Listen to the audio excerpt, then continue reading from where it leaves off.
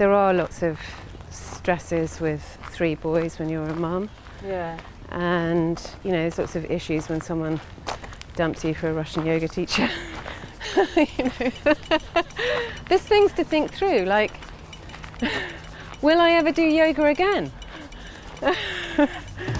This week on Walking the Dog, I chatted to comic, actor, writer and owner of probably the 2 cutest dogs in the world, Sally Phillips.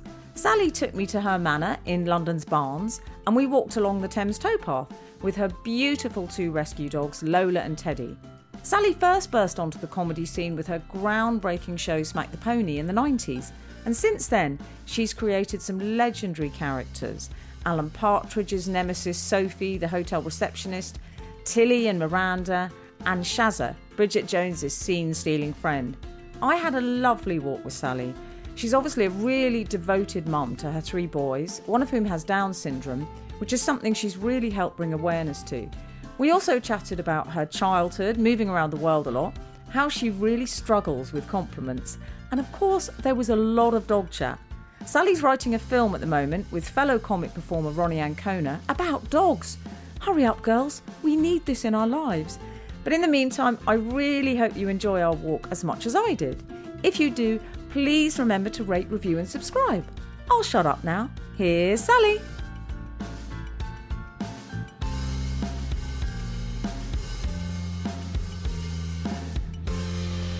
Let them off. Right, you lead the way. Yeah. I'm getting all tangled. Come on, Teddy. Have I got Teddy, Sally? You've got Teddy and this is Lottie. And they're both Slovakian rescues. Lottie's 8, Teddy's 7. And yeah. Should we do single file down this? Can do. We can actually just let these off now. It's only when they're near the road. Yes. Which is why I quite like it along here. Because they're so independent. With the coronavirus, they still have to be on a lead in lots of places, but not along here, which is partly why I got really into the towpath. And this is so beautiful here. Oh look, I've noticed Lottie's a bit more at Mum's side. Yeah, she's a bit more nervous, Lottie, than Teddy Ted. was just off. First Teddy's sign of just freedom, off, the yeah. leg cock. But Teddy is such a faithful hound. I woke up in the morning and he's sat outside my bedroom. I think he's like the dog in Up. Doug. He's exactly like the dog in Up, isn't he? He's like a cross between the dog in Up and Jar Jar Binks from Star Wars, because their ears are just so much too big for his head. Probably do the introductions. Let's get that out of the way with. I'm really excited. This is Walking the Dog and I'm with someone I've been a huge fan of for a long time, the very wonderful Sally Phillips. I can't even list all your achievements. Oh, please don't. It's so nice to be out with the dogs in the sun and looking at the river. And you don't want reminders of work. I know, exactly. This is like... Sally, there's an Airedale. What do you think of them? I do like Airedales. I do like Airedales. Yeah, I do. It sounded like there was a slight reservation. Yeah, there is a slight reservation. What's that? I like my, I'm in a queue for a Parsons Jack Russell, so I considered an Airedale very seriously. But I'm actually going to get either a Parsons Jack Russell or a long-haired Australian. I like very the idea of having family. a long-haired Australian though, because you would just think, oh, well, the long-haired Australian's going to come. People would think, oh, she's bringing that awful boyfriend of hers. This is just leeching off her. Been on a gap year for 12 years, that man. Yeah. Is Chris Hemsworth Australian? Yes. Yeah. Oh, yes. Yes. So, do you want to introduce us? I know I'm not allowed to list all your accolades, but I'm going to say comedian, writer, actor. I've got no idea what I am Everything. anymore, really. I've diversified just because of the kids, really.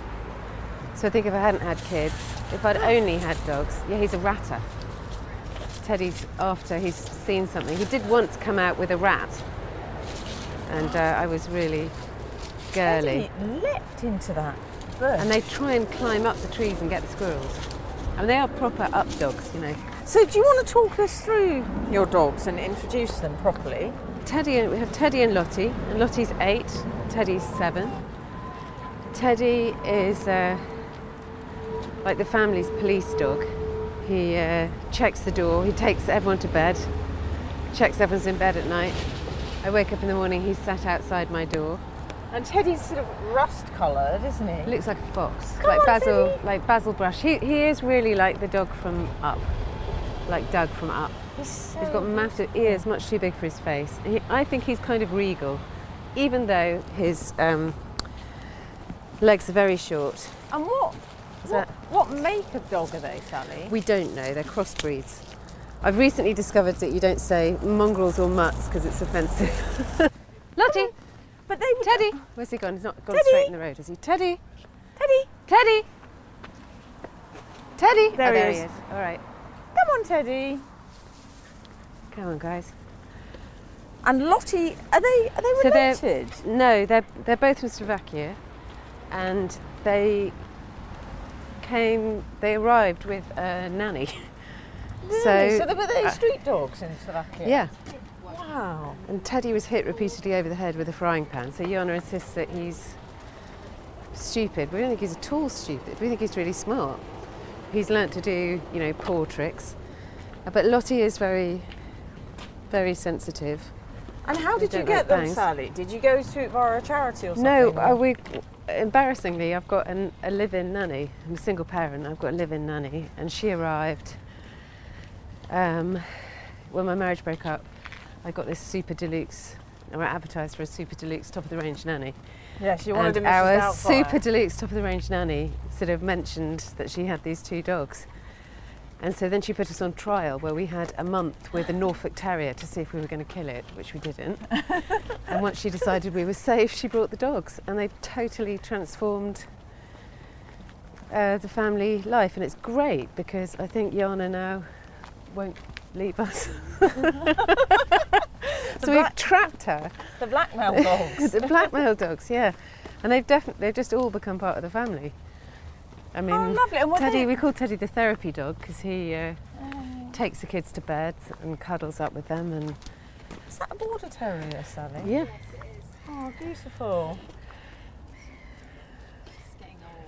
yeah. How old is she? Yes.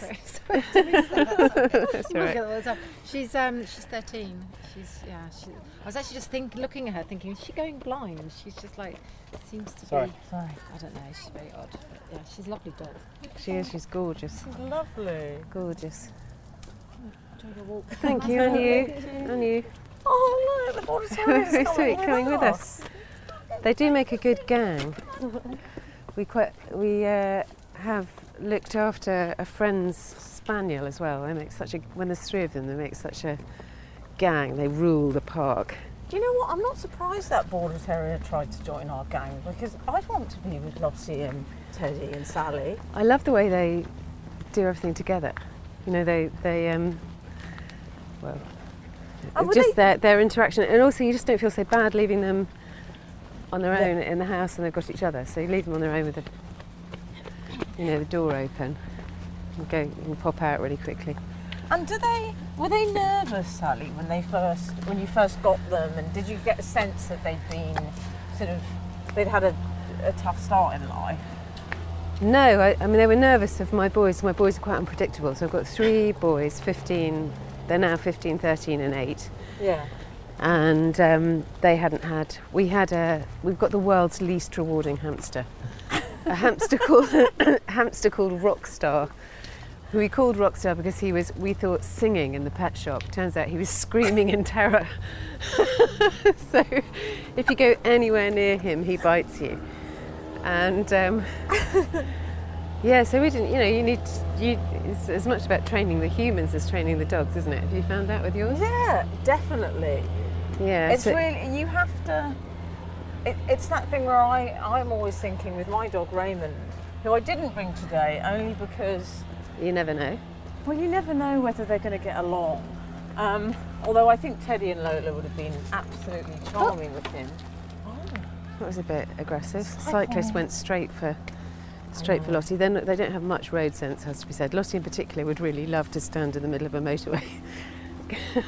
You know what's nice? They're a really perfect yin and yang.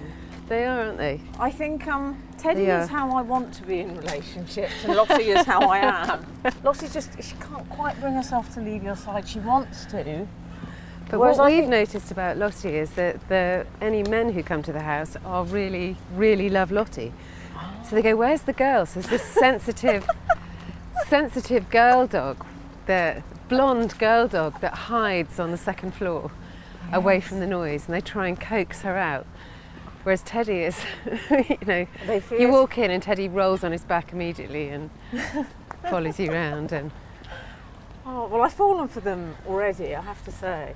thank you. So, Sally, I'm so delighted to be doing this with you. Can you talk me through, this is your manor as well, and it's lovely. So we're in, it's Barnes, isn't it? We're on the towpath, and we'll probably walk between Barnes and get as far as Kew, along by the river. And the tide's out. We're along the Thames. A Labradoodle or something? Looks like a cockapoo, is it? Yeah. Spoodle. Spoodle. It's the Springer Spaniel Spring- energy. Sprudel. Do you know a Sprudel? I had heard about Sprudel. I've ended up, this is just awful, I've become a terrible rescue dog snob. And just become... This is someone who didn't have a dog until 2 years ago. Yeah, and I'm now just incredibly proud that I don't have any form of poodle mix. So there's a lot of rowing.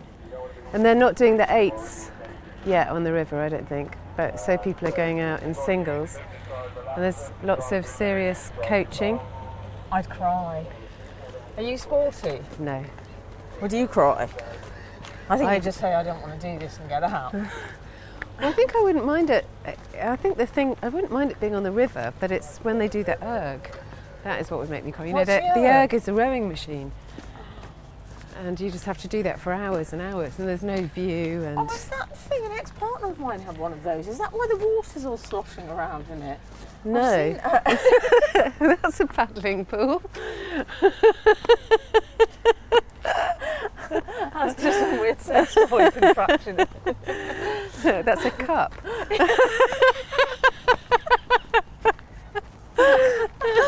Oh, dear. So I want to go back to Phillips, the Phillips family, and your childhood essentially, because you grew up. You had quite a peripatetic childhood, didn't you? Did you move around quite a lot when you were a kid? Yeah, my dad worked for British Airways, or initially worked for BOAC as it was then. And yeah, they got married. There's a sort of Georgie girl photo of my parents getting married on town hall steps. My mother in a sort of natty little Chanel-alike suit, and what looks like a very modest beehive.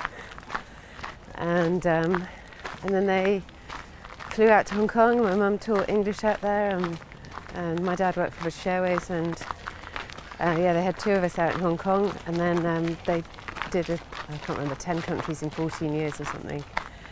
And yeah, it was a great childhood. Was it? Yeah, it was fantastic. It was So where absolutely did fantastic. you live? You moved.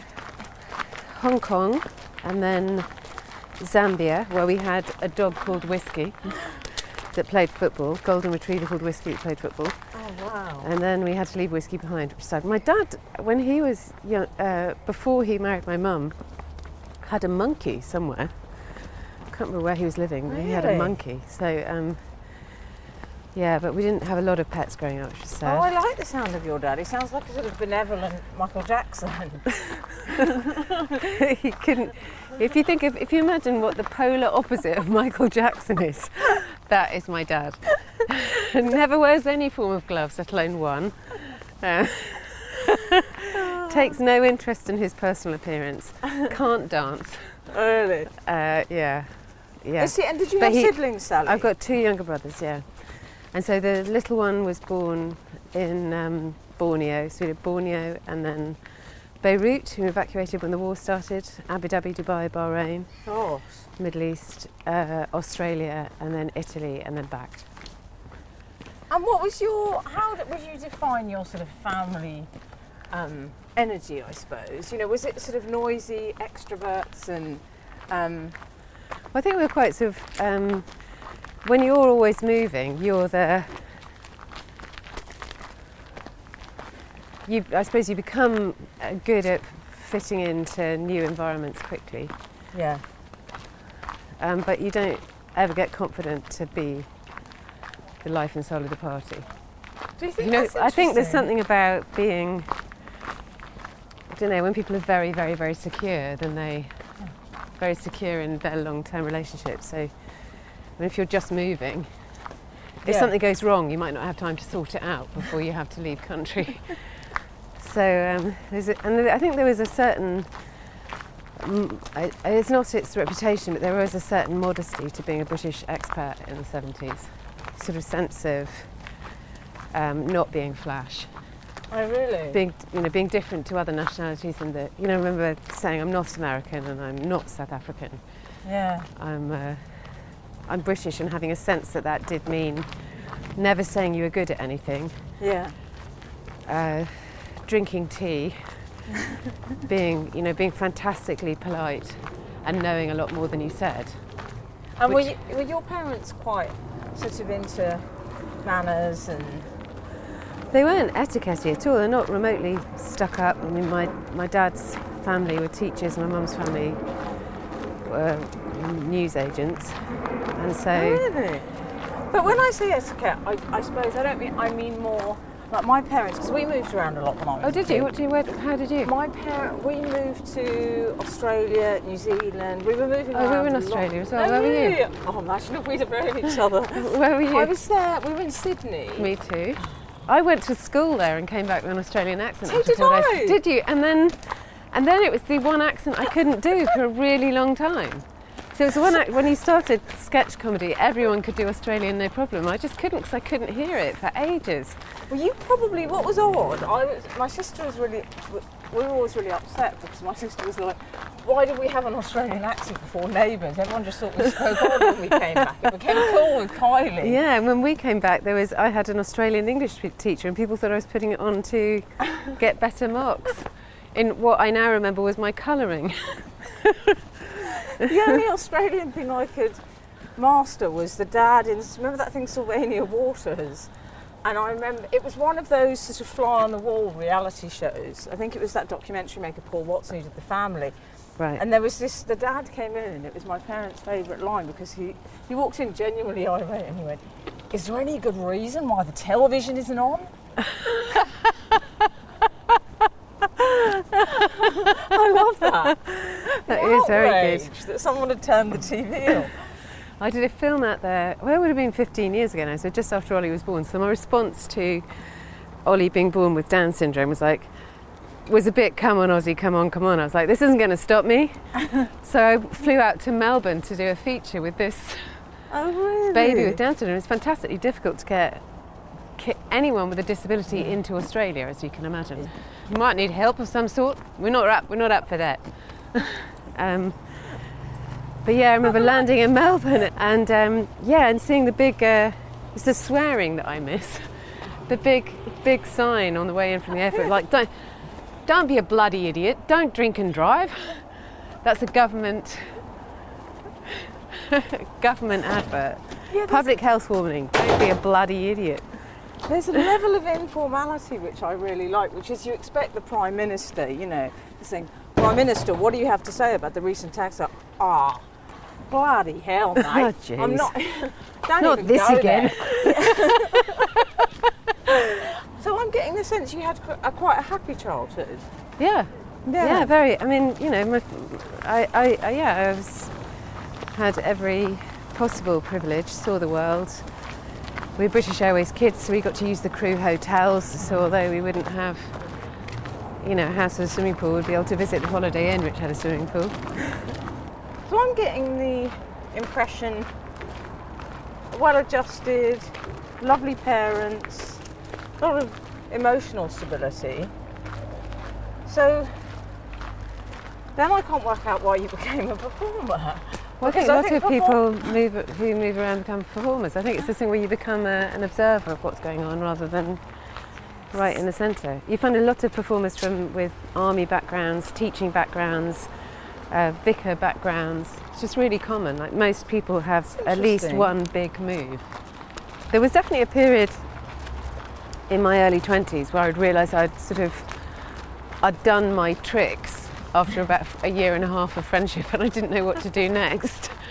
It's like, okay, we're now complete. The cycle is now complete. Oh, right. Oh, we continue now. Oh, exciting terrain. Are you very attached to books? Yeah. Because I find that all those things that make your home portable, Yeah. like loads and loads and loads of books, then whenever you put your bookshelf up, then you're home. Or for a long time I had that. And did you have, so you said you had a dog when you were in... Yeah, we had a dog in Zambia, and then we weren't allowed another pet. So I banged on about getting a dog my entire life. Did you? And then, then we ended up, I never expected to end up in the suburbs, doing that, being a mum. I was only really working 6 months of the year for about 10 years when the kids were, when I was getting pregnant and having babies. And I thought, well, now I can get a dog. Now finally we have it. It always used to be it's not fair on the dog because it's not stable. And then everyone just said to me, oh, you can't manage your own children. You'll never manage a dog. And I allowed these, I'm going to call them non-friends, these non-friends of mine. I allowed that to, but I just had this hunch that having the dogs would make it easier with the kids, not harder. Mm. And indeed they have, made it a lot easier. For starters, you can go, don't scream, you're scaring the dogs. They'll behave for the dogs in a way they won't behave for me. Oh, that's interesting. And they calm them. I've got Ollie with additional needs, lots of sensory needs, and he'll just hold Teddy and stroke him for an hour. Really? Yeah, and then demand to have his photograph taken with Teddy in loads of loving poses. He loves it. Loves nothing more than to pose with Teddy for and aren't I a wonderful animal handler? Presumably, he's only 15, but presumably for his Tinder profile of the future. It sounds like you were still a dog family. My mum said last night, it's my mum's birthday yesterday, she said last night, she said, we know your views on your childhood, we read about them in the papers. Which was quite punchy. Was that a reference to anything in particular? What have you said about your childhood in the papers? I've said that I didn't like boarding school, which of course was a massively difficult thing for them to pay for, and definitely them thinking they were doing the very best thing for me. And you went to Wickham Abbey, which is quite a sort of well-known traditional. I think it's probably really nice now. They have a thing called pastoral care now, and also a salad bar. Whereas it was all. Is that like Garfunkel's salad bar? A bit of sweet corn and some coleslaw. How old were you then, Sally, when you went there? Because you're moving around, and then. Well, I went to Wickham at 13, but I went to boarding school at 9, and I just think that's a really, really bad idea. But I don't think they knew that, and that's what everyone living abroad did. So we were in the Middle East and the schools weren't very good. In Abu Dhabi, a girl had got kidnapped from our school, and they were worried about us not having consistent friendships. And also it's just what everybody did, and the company paid for you to go, so... Yeah. Well, my parents are very funny. Are they? My brothers are very funny. My parents are... They don't think they're funny, but they are, and they really appreciate humour. But it's all part of this modesty thing of making a self-depreciating joke. That's how you fit into your new environment. And were you aware you were funny, Sally, growing up? I wasn't funny. My brothers were funny. Really? I was stupid. That was the... So I was a person who couldn't work out that if you posted a block of ice, it would have melted by the time, I was stupid. I was one that fell down the toilet. And there's various types of funny, aren't there? But one is, wit. And that's definitely my middle brother, Andrew. Yeah. He's incredibly witty. He was in advertising and branding. He's really creative. He worked in music for a while. Oh, wow. And he's just really sharp and really, really funny. Yeah. Does a lot of wordplay. And so it wasn't me that was funny at all. But I took myself very seriously and wanted to be a proper actress, and it turns out that aspiration was hilarious. And the more I tried to be Juliet, the more they laughed. And so here I am, washed up on the shores of idiocy.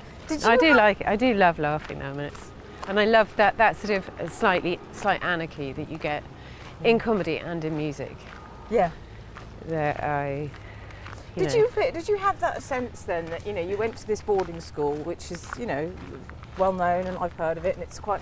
Did you feel too big for it? Do you know what I mean? Definitely not. No, I didn't feel. I just mean in terms of your personality, or No, did you definitely. really fit it in? Neither of those things. Didn't feel too big for it, and I didn't feel that I fitted in. Yeah. So where were you? I just. In terms of that school? I think it was belonging. It was like not having a sense of belonging, because there was a lot of, very, very nice people, but pony club, Hobbs shoes wearing people. Oh, yeah. And Sally, I just had a shiver through me when you said know Hobbs exactly who they shoes. are. Well, I remember trying to sew my own clothes to look like their clothes. So it is the everything apparel. There was a big phase for wearing peppermint stripe gathered skirts. Do you know what I mean? And they were in a kind of brushed cotton, but I didn't know where you got them, and I certainly couldn't afford them. And so I bought a load of red and white striped material from John Lewis, and then thought, well, I'll make a skirt. How hard can it be? And then my mother wouldn't lend me her sewing machine because she thought, quite correctly, I'm sure, that I would break it because I didn't know how to use a sewing machine. So I sat trying to sew, and I did sew, in fact, very badly. I sewed myself a skirt, but of course it was nothing like their skirts. And so it didn't work. Because really you're just trying to camouflage, aren't you? You're trying to fit in. And so then when you definitely can't fit in, then there's different ways of dealing with it. And I suppose at that point I went, okay, so I can't do that, so I'm going to pretend. I remember, because coming back from overseas, and it was very tribal when we were young, what music you liked. I said, what music do you like? My blood would run cold, wouldn't have. And I was quite musical, but I had no idea who Limahl was. Do you know what, retrospectively, I'm really proud of you for that. You made the right choice. But so then I go over just like Rachmaninoff, which sounded incredibly pretentious, but it was just a way of not having to answer the question. Well, I think what happened to me is I stopped. What was very good about it was I stopped being so afraid of getting it wrong, which is a very good How do you think grounding. you stopped that? Well, just because I could never get it right. So then it's adversity inoculation, isn't it? So then you've got it wrong and no one dies. And also you do start going, I'm not sure I want to fit in anyway with this. I'm allergic to horses, so coming to the Gymkhana will be 100% miserable. I don't really want to go to the Gymkhana anyway. So, and what was good at Wickham was there were a load of Miss Jean Brodie type teachers. It's a wild English teacher who used to host hippie picnics and poetry readings, and so there were good sides. A debating club where we went and debated various different other schools, and I debated Jacob Rees-Mogg in the chamber at Eton. How did that go? I was booed. I remember he was followed in by, in my memory, it was like, Jesus in one of those biblical epics from the 70s, with just crowds following him. And then I remember him going up into this sort of, must have been a pulpit type thing, to speak. Yeah, that sounds right. I can see that. Yeah, he was. You can see how this government's come about, because the characters were so big, and it was such a world in which people were, worshipped or whatever, and much more. It seemed much more so than Oxford did when I got there. Because he was at Oxford, wasn't he? Yeah, I didn't cross paths with him at all. So once I got to Oxford, I felt like I found my tribe and everything was fine. Did you? Yeah. And you did Italian, completely. I know, but you're one of those pointless ones. subjects. Because no, I'm sorry, I'm not going to let you have that, Sally. Yeah, I was really lucky. My friends from there are still my best friends. I met some amazing women there, really, really brilliant women. And you started performing there, didn't you? I did, yeah. My dad said to me, Yeah, it was really. I did music at school. I did Anita and West Side Story the end of school, but I didn't do drama because you couldn't do drama and music. So I just did music. And then,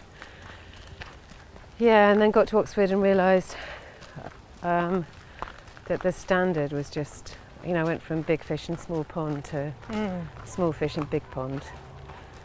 And I got into the wind band, Oxford University wind band, and I was something like 6th flute in the wind band, which is an entirely wind-based orchestra. And I went to the first rehearsal, and it was an incredible time, I don't even know what you call it now, time code, like 56 over 72 or something. And I was like, I have no idea how to even count this. So I didn't do that for very long, and then started doing acting. And by the end of the first year, I was writing. And you encountered loads of other. Were Stuart Lee and Richard Herring there at that time or something? Or were they slightly earlier? I didn't meet them. I didn't have any interest in comedy. I met them after they'd left. Ah, okay. I think. Yeah, I'm pretty sure. So they would have been in the 3rd year when I was in the 1st year.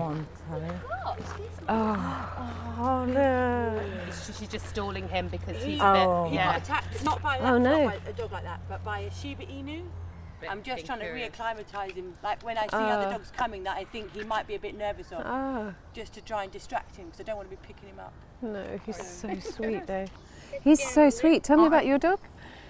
So he's called Monty. He's a Morkie. He's a cross between a Maltese and a Yorkshire Terrier. Oh wow. So I adopted him when he was 6 months old. Oh, where from? So, a friend of mine.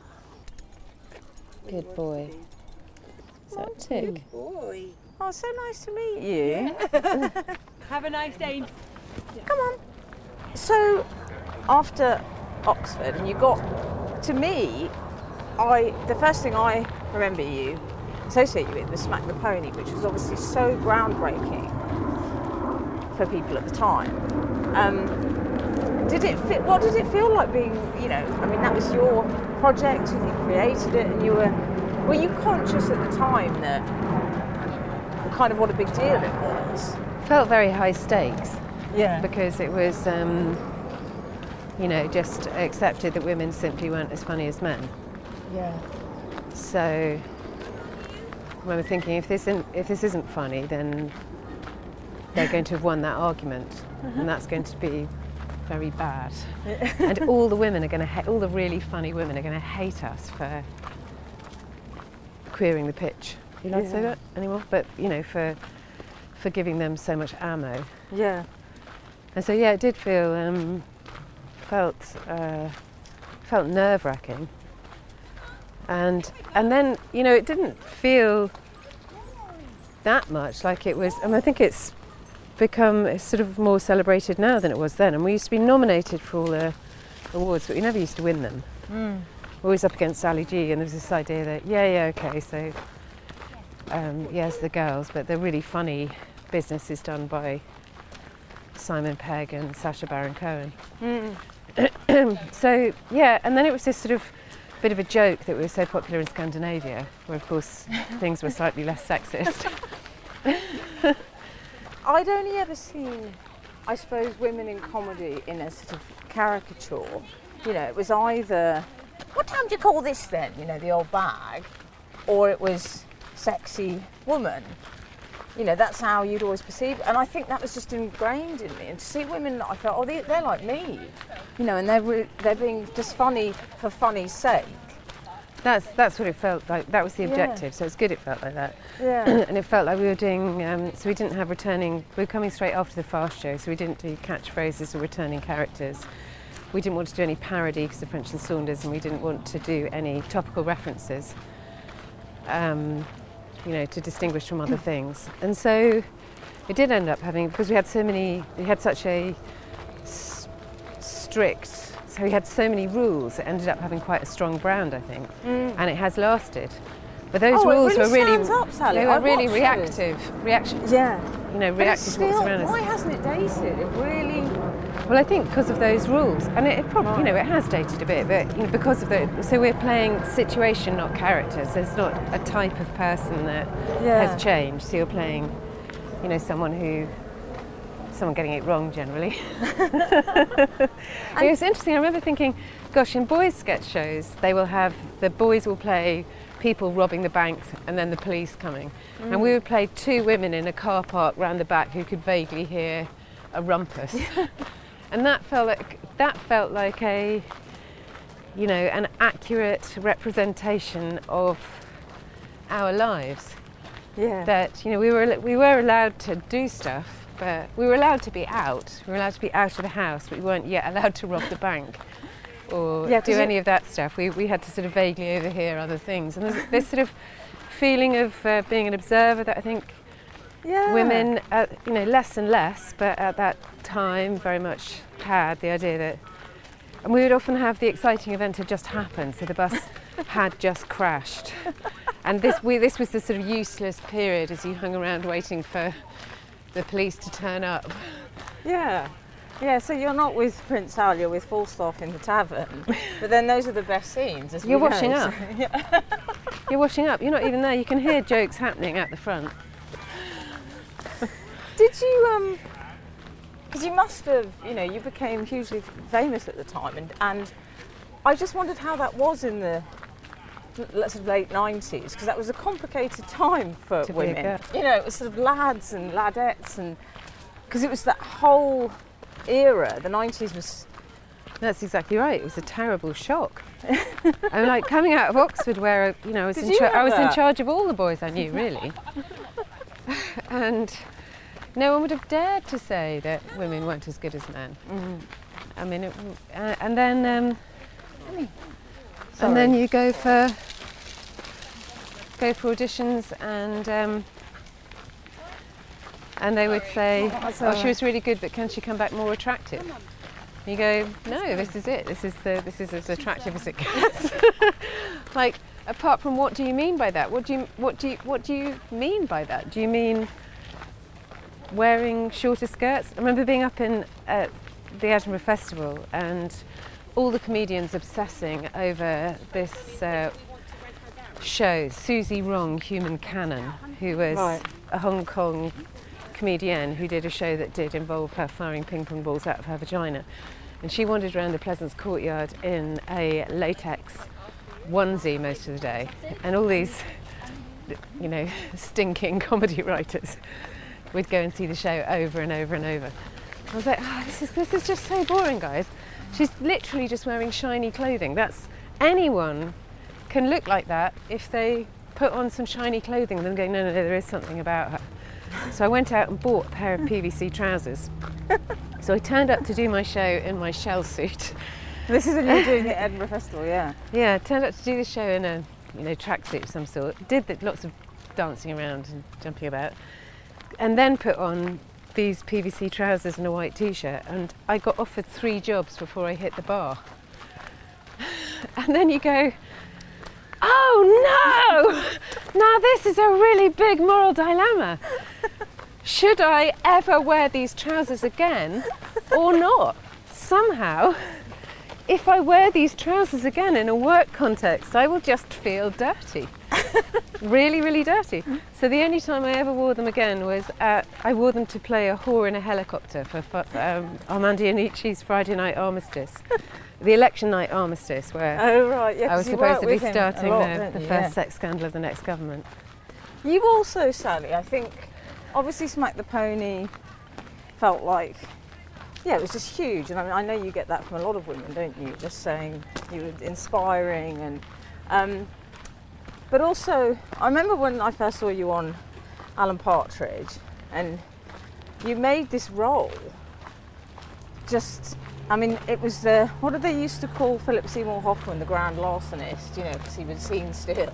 But do you know what? I was just about to say, I absolutely hate compliments. I feel like I'm being sort of burnt alive. And then you have said I'm in any way similar to Philip Seymour Hoffman, and I'm just like, keep going, all day. Well, the reason I make that reference is because there's a naturalism and subtlety, and I love something Larry David pointed out once about comedy, and he was talking about Curb Your Enthusiasm, I think, and he said, well, I always hated it when I'd watch comedy and there'd be this guy doing these ridiculous things being unreasonable and impossible, Yeah. and being funny, and no one would laugh at him. They would just sit there, look poker-faced in that sitcom mode. It was a rule that you weren't allowed to laugh in a comedy show. If you laugh, the audience won't laugh with you, which is absolutely untrue. And why did you break that? Was that something you discussed with Steve Coogan? Like, did you know what your character was going to be like going into that when you played Sophie? No, I auditioned and I was supposed to be up in Edinburgh. I was like, oh gosh, I really want this job, but I can't do it because I'm supposed to be up in Edinburgh. And then I remember just thinking in the improv, the funniest thing to do here is to laugh and leave. But if I laugh and leave, I won't be in it very much. Oh, that could work really well. So indeed, that's what I did. I laughed and left, and because they had been auditioning very attractive women to play Sophie, like lots of model types, because they were looking for someone who'd make Alan feel very, very awkward. And so there'd been, I wonder if this might have been Steve's idea, to get a lot of incredibly beautiful women on set to make Alan feel really weird. Yeah, it turned out that laughing at him obviously was disappointing me for Steve. Was that a happy experience? That was a very working happy on experience, and he just is a genius, Steve. I do think he's the greatest. Partridge is the greatest character. Yeah. Our generation has seen. He's so multi-layered, and Steve is so brilliant the way he inhabits the character, and also is completely not acting. So it's the mix between the two things, and there's never a bum note. The choices are always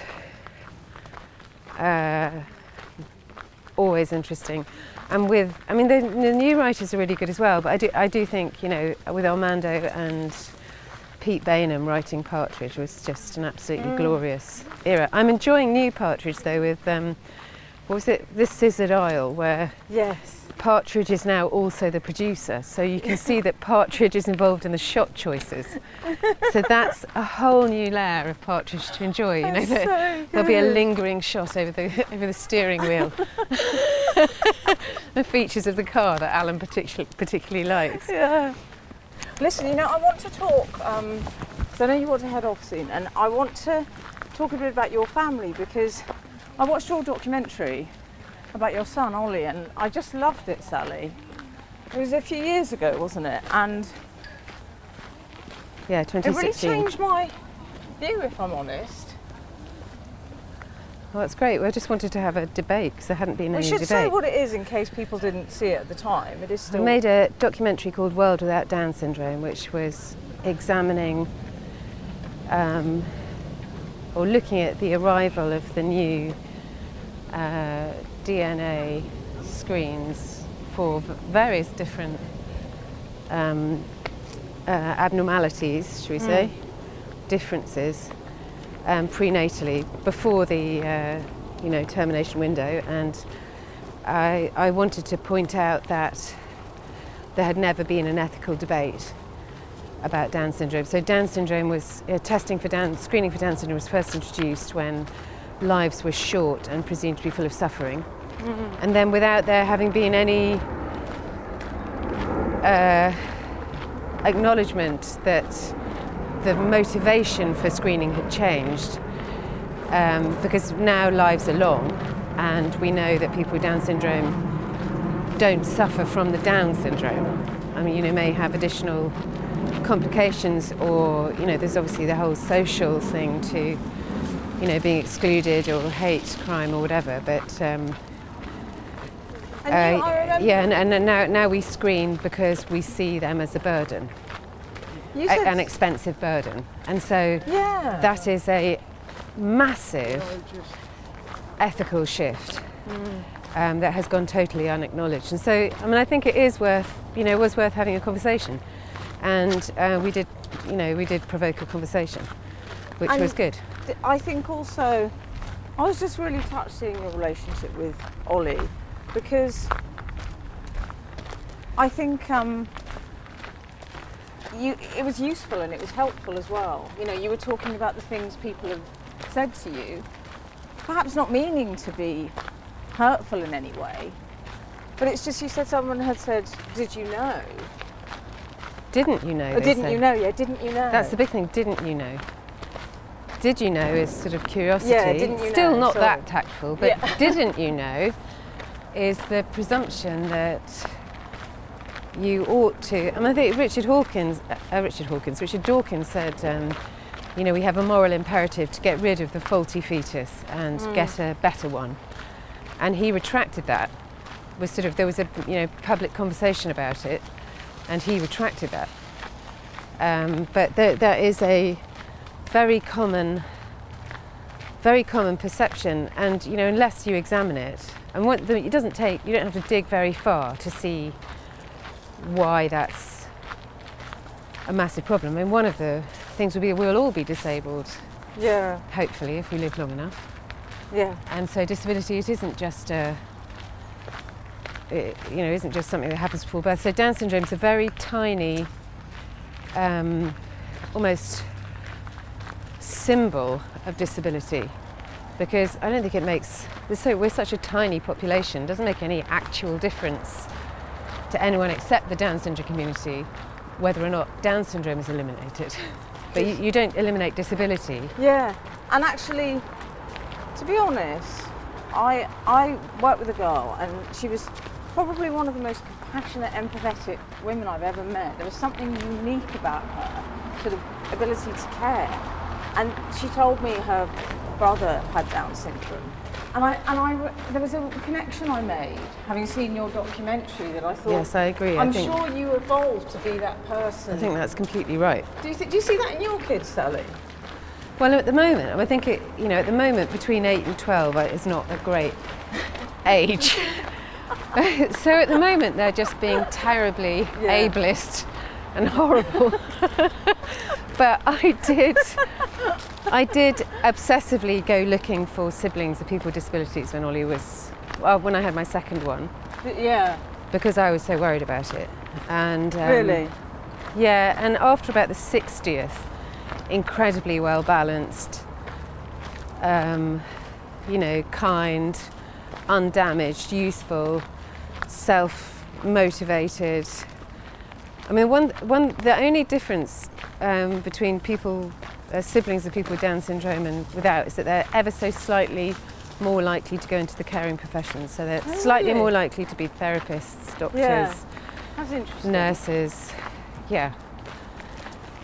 And so you could say, oh gosh, they're tied up in serving for the rest of their lives and not having fun, or you could say they're slightly more This is one mechanism for making people more useful to society. Yeah. Is from an early age, Did you help them to understand the other and other. And also, just that idea of, it was interesting, that idea of the assumption of perfection, all the time, that should be our aspiration. And I don't know, it's just... Well, I also just think we've got it, I really think we've got it wrong in that we were talking earlier, weren't we, about adversity inoculation. Yeah. So there's this research done on people who lose legs, because most disability is acquired disability, so you can't test for it in the womb. So somebody who loses the use of their legs, oops, sorry. Hello, doggies. Come here. Hi there. Nearly finishing, just coming up Mortlake Brewery. All right. See ya. Bye. Sorry. I feel bad now. You've got such a busy life. And No, well, I don't normally. Normally it's just one you're thing a day. single mum. I think that's incredible. Yes. I really do. I don't think my kids would say that. I'm sure they would. I'm sure They get mummy's confusing cooking with fish fingers and then a bit of stir fry on the side. Like, what is this, Mum? Yeah, well, I'm gonna get trapped in here, Sally. enjoy. Oh, I need to ask you what I ask everyone on this. Do you have therapy, Sally? Yes. Or have you had it? I have had therapy, yes. And did you find it helpful? Very. Very. Yeah, it's interesting. Very, very helpful. I've had a couple of different, actually only 2 therapists. Yeah. And One was French and very demure and had a really beautiful flat, and I was caught, and lots of art that I wanted. Yeah. And she didn't say very much and took a lot of notes.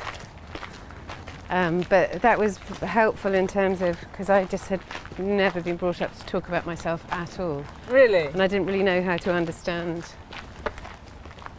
I don't know. Yeah, it was helpful. It was really helpful just to let the pressure out.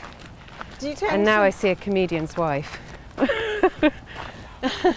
And she's absolutely brilliant. Oh, I want to see the Comedian's wife, yeah, she's What's fantastic. She used to be a comedy writer and she's absolutely brilliant. Yeah, really brilliant. But I haven't seen her for over lockdown. Do you think that's something that's sort of the performer's tax, if you like, is the... Sometimes, well, everyone suffers from mental health things at some point, or you'll have down days. But are you sort of sunshine and showers, or are you fairly regulated with your moods? I'm not so much anymore. I think I was like that when I was younger. Were you? But I just do think I've got quite a lot on my plate. I've got to, Yeah. you've got to, when you're trying to process a divorce and not involve the kids. That's so tough. And, there are lots of stresses with 3 boys when you're a mum. Yeah. And, there's lots of issues when someone dumps you for a Russian yoga teacher. There's things to think through, like, will I ever do yoga again? And am I past it? Should I get Botox? Or should I deliberately not get Botox? And do you know what I mean? There's just, and it's just, also when you're a mum, you just feel really aware. When you have slightly traumatic events, you just need to say the same thing over and over again, and I just don't want to say exactly the same thing over and over and over again to my friends. And I was starting to talk to my middle son about things that I shouldn't talk to him about. So it's just good to it's like Midas has ass's ears. You sort of go and dig a hole in a field and shout, "I hate yoga!" And all yogis, death to the yogis. And then you can come back in. Some Australians, bloody yogis. Bloody yoga. You bullshit yogi. Yeah. You seem very well adjusted though, Sally. And Well, I that's sound surprised because most performers extremely aren't. kind of you. I don't know why. I think I get the sense that you're not a people pleaser, but you're a kind person, but not a people pleaser, and there is a difference. It's interesting. It's just little things. Like I notice if I say something, I say no, it wasn't that, and I like people that do that because I don't know, it gives me hints that they're authentic, and you strike me as very authentic. Well, that's another one of those compliments that makes me feel like my skin's on fire. Do you But hate if you mention compliments? Phillips Seymour Hoffman again, I'll be all right. Well, I was saying to Phillips, He did, of course, kill himself. Oh, So that was. I was so struck by something he said about acting. He said it's like trying to lug a heavy suitcase up a flight of steps using just your mind. And it's not very often I take a job that seriously, but when I do take it very seriously and try to do it really properly, that is exactly what it's like. You're trying to run you, and well-behaved you at work, and the character, and the actor's relationship with the camera. You're trying to run all these different things at once, and sometimes it's just your head feels so heavy, you just want to lie down. What do you hope people will say about you when you leave the room? And what do you fear they'll say? Well, I hope they'll say, make them feel better about things. Like, make them feel difficult things are surmountable. And Teddy, What are you eating? Teddy. No, listen. He's got pancreatitis. You just got to stop it, Ted. Goodness Teddy, me. we don't know where that bread came from. Yeah. But it looks white, I'm just saying. It doesn't look like it's the organic bakery, Sally. It doesn't. That looks like precisely the kind of thing that's going And to... what do you... Yeah, and what do I hope What do they you hope won't wouldn't say? say? Well, I suppose it matters to me that they think I'm authentic, so I would really hope they wouldn't say that I didn't mean what I said, or that I wasn't because I fear about being unreliable, because I am slightly unreliable in that I've got a lot on, and I hate post offices and diaries. Oh, so do I. I really hate them. Why? Is that something to do with living abroad? I don't know what it is. No, well, mine Is is it ADHD? ADHD. I have got that. Have you got ADHD? I got diagnosed as an adult. And some people say to me, "Oh, do you just use that as an excuse for being disorganised?" I wonder if I've got that. Oh, there's a lot of it's actors very who common. do. Tell me what you're doing at Ronnie the moment. Ancona and I have set up a film company called Captain Dolly that is powered by a distribution production company called Film Soho. Yeah. And we're hoping to do lots and lots of different things. But the thing that got us started, we got asked to write a dog movie about the Palm Dog. So to research it, we went to Cannes. The Palm Dog is the premier acting prize for canine actors, as you probably know. We went and presented the award to Quentin Tarantino last year on behalf of Palm Dog, Toby Rose's Palm Dog. Yeah. And he whistled and we came running. And and we're feeling quite stuck, is the honest truth. I mean, we've always wanted to have our own production company. We haven't always dreamt of doing a dog movie. What's interesting is when you talk to guys about it, they go, "Oh, brilliant, you're going to have a dog talking." I'm like, "No, we're not going to have a dog talking." None of the women say that. They go, "Oh, brilliant, the relationship with the dog." And the guys go, "Oh, brilliant, you're going to hear what the dog has to say?" No. Ronnie does keep asking attractive men in their 40s to be in it. I told her she's got to stop. We don't have any more roles. Teddy, Lottie. Come on, Lottie.